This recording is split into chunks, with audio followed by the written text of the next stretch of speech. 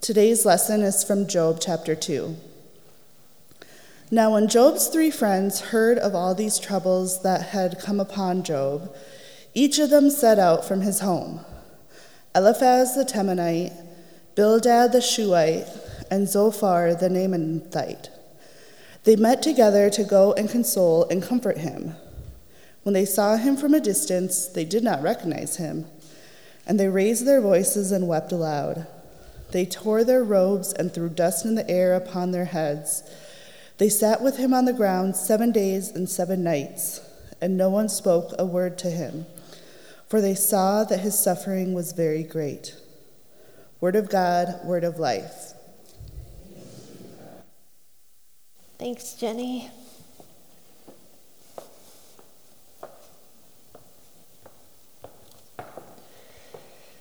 Let's pray.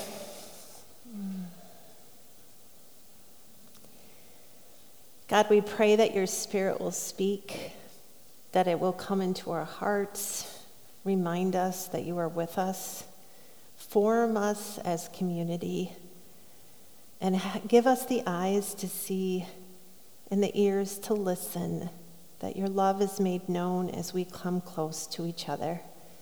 Spirit of God, speak now. Amen.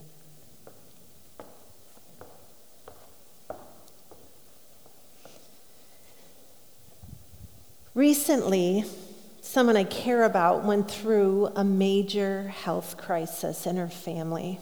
And in a moment, there was news of a meal train so people could sign up to deliver daily dinners. And once it was released, it took just hours. And there was dinners planned for months.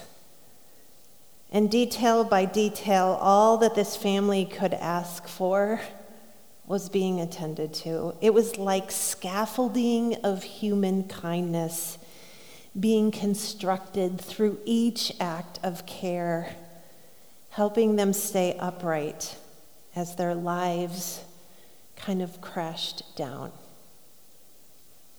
It was incredible.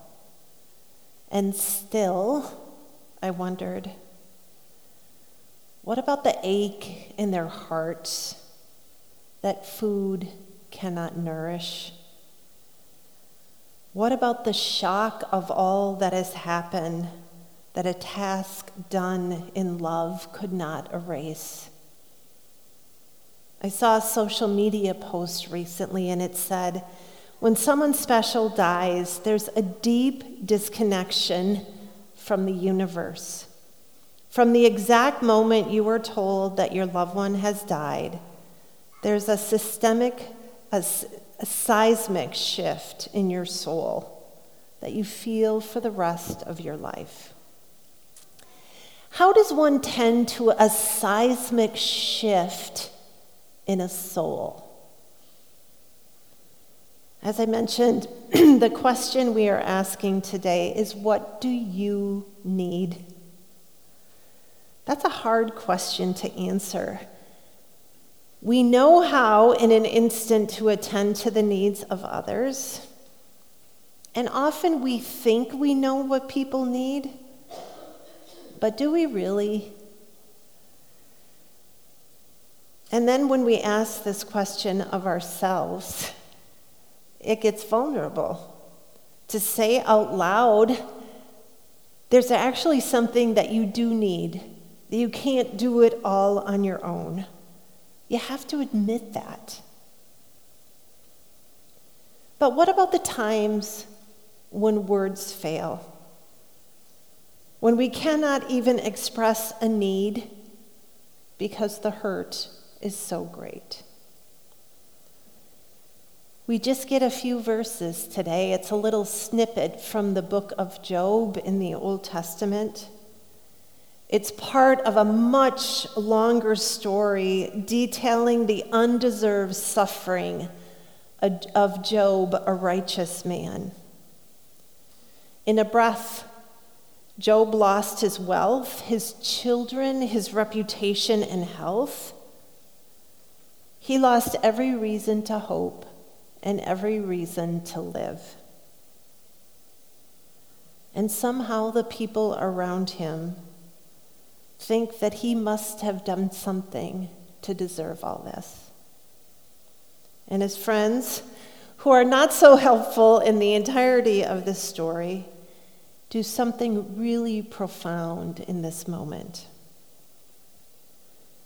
The three friends raised their voices and wept aloud. They tore their robes and threw dust in the air upon their heads. And they sat with Job on the ground for 7 days and 7 nights. And no one spoke a word to him, for they saw that his suffering was very great. The friends came and they see, and they realize there's no way that they can make this situation any easier. So they sat with him and they said nothing. When was the last time you sat with someone and you said nothing?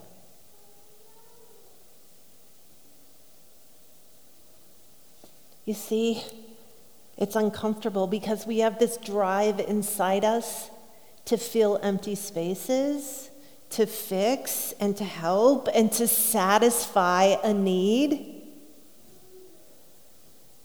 Do you know that feeling when you're on Zoom with only one other person and you're waiting for other people to join? It's so awkward. Or try being in an elevator with someone you don't know. There's no place to look other than the lit buttons on the panel.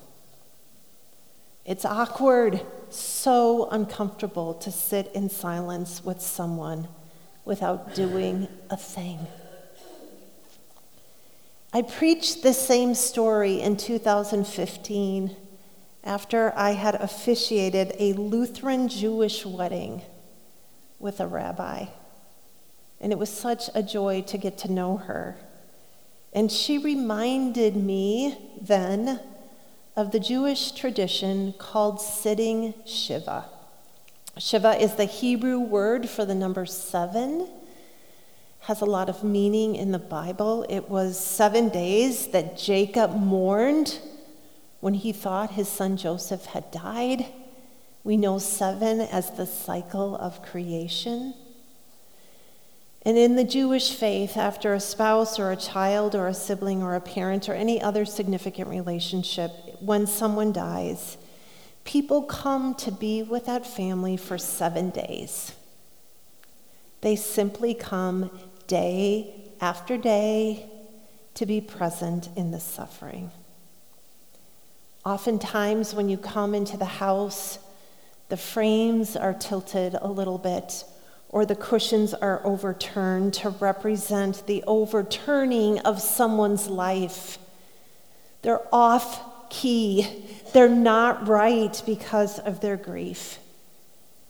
And people come and they don't stand. They often come and they sit on boxes, or they sit on stools, or they sit on the floor, and they simply come to be close, to be present, not with scripted words, but just with their bodies to honor and care for the person and the family. Can you just sit with someone and say nothing? Can we be with someone in solidarity simply to see their suffering and pain? The most profound part of this small stories is that the friends saw that Job's suffering was great. That was first. They didn't hear about it. They didn't rush to conclusions. They didn't come with a reason to explain it away. They saw because they showed up. And they couldn't fix it.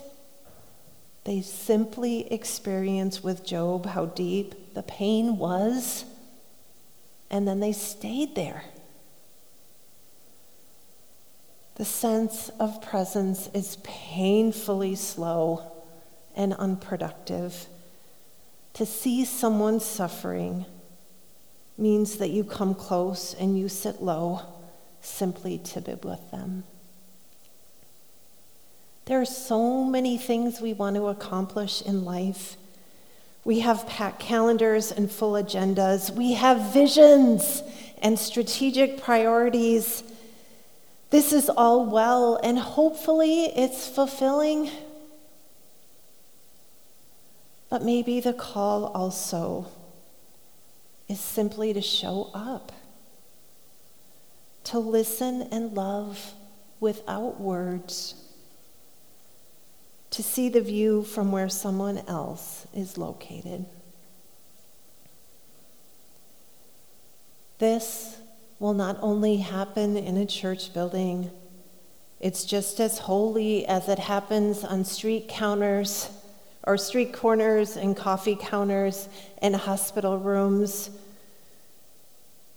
in places of work and homes. This is how hope and solidarity is transmitted. It's person by person. God isn't even mentioned in our story today. The book of Job is a story about a crisis of faith in the midst of suffering, the lingering question of why bad things happen in this life. It's not ours as humans to hold the answers or to explain it away. But miraculously, God entrusts and calls and empowers us to be the presence of the holy in other people, to honor their experience and simply to see them, to be a presence with them while they wait. You know, we're not that far from Advent right now, where God's entrance into the world is very slow and quiet. Jesus comes person by person, encounter by encounter.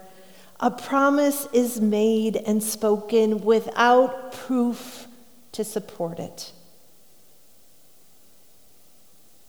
And faith is passed along and miraculously nurtured person by person and step by step. The rest of the world moves on with their dailiness as God enters quietly. But God is here in all situations, even when we think that we're completely alone. And so when we search for the divine in this story and in our own lives and in all the broken, empty places of this world, may it be found, it will be found in the suffering in the lives of others. For us to be present to the seismic shifts of the souls in each other. So when we look for God, don't look up. Sit down. Amen.